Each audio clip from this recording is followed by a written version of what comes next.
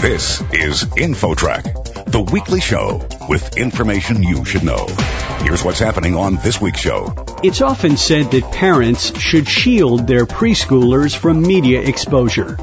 But one expert says the right kind of media can help preschoolers flourish academically, socially, and emotionally. If we can ditch the guilt about screen time, that would be amazing. That would be like my number one thing, because we have the control and we have the power, and not all content is created equal. Then, millions of Americans are suffering from some form of diabetes.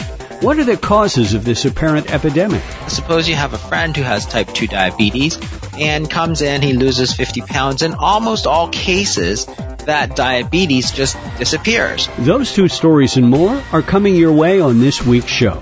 InfoTrack begins right after this.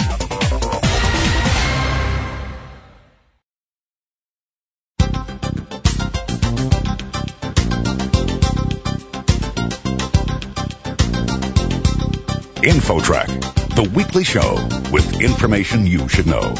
Here's your host, Chris Whitting. Today, screens are everywhere. There's an ever-expanding array of media choices. Parents of very young children are often advised to limit the kids' exposure to media. But one expert says the right kind of media can actually help nurture and develop young minds. With this story, here's InfoTrack's Roy Mackey. Roy?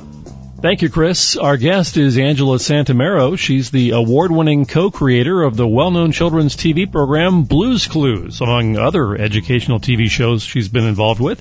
And now she's the author of Preschool Clues, Raising Smart, Inspired, and Engaged Kids in a Screen-Filled World. Angela, the American Academy of Pediatrics recommends that children under 2 years of age avoid watching TV entirely. But we all know that in real life, infants and toddlers do indeed sit in front of the TV at times. So what is your take on that? I believe in high-quality content and media for our kids if we're going to be watching media. I do talk about it from ages 2 to 5, and I think that under 2, we do have to highly monitor it, how much and what the kids are watching and where, in terms of small bits versus programming, and just really trying to understand how their brain is working to take in the information. But from 2 to 5-year-olds, we have really wonderful research about media moving the needle, as long as we're choosing the high quality with an intention to teach. I think a generation or two ago, parents didn't really feel as much guilt as parents do today. But you think parents need to get over that guilt, right? Oh my gosh, if we can ditch the guilt about screen time, that would be amazing. That would be like my number one thing to do with the book, because we have the control and we have the power, and not all content is created equal.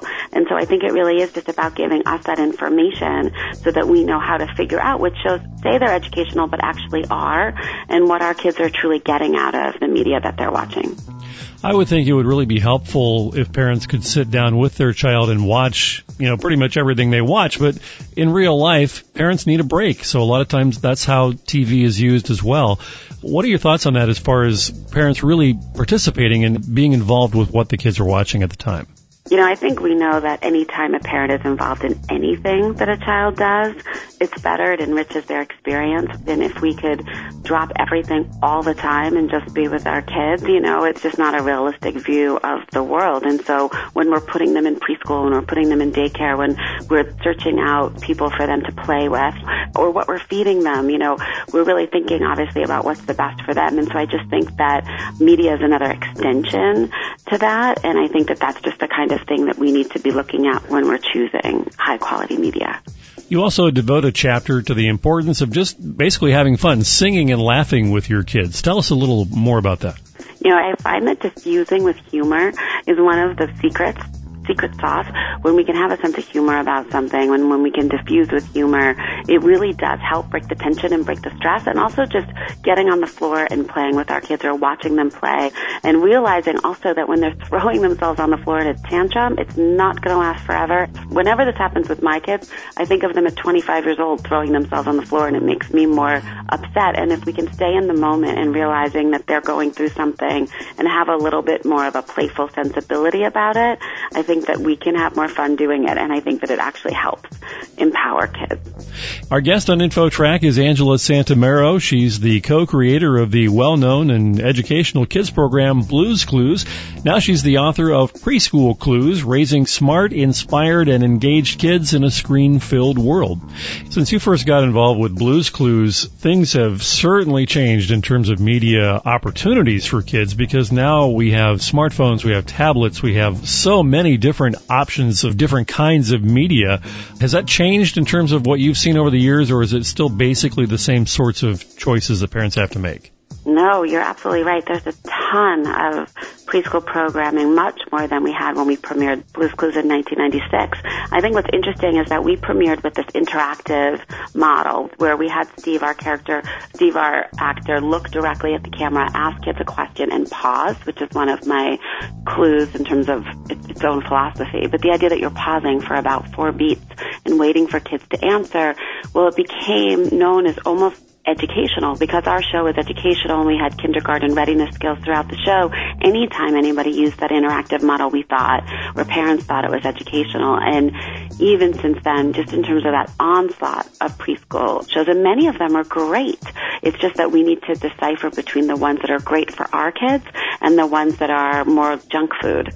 And so we just need to do it in moderation, the way that we would have different kinds of food in our pantry. You just mentioned a key word there, junk food in TV programming. What would your clues be for parents as far as just identifying what is good, what is bad? I talk about it as a healthy green media smoothie, which means when we're looking for a show, we're looking for something sweet that you're going to put in your green smoothie. And so that has the entertaining value. Is it interesting? Is it fun for our kids? Are they laughing? Are they singing? Anything that is getting them engaged? Because we want them to be intrinsically motivated. And then there's education, but is it truly educational? Is it teaching what it says it's going to teach? What are your kids taking away from it? What kind of language do they use? Do they talk respectfully to kids? Do they talk down to kids? Things like that. And then the interactivity piece, quote-unquote interactivity, whether they're truly interacting like we did on Blue's Clues in terms of that pseudo way, truly interacting also in an iPad or a game for a reason, for a purpose, or even just being thoughtful and interacting after the show is over. So those are the kinds of things that we're looking for, so that we're using media as a tool to inspire and to elicit a passion of preschoolers. Blue's Clues is no longer in production, right?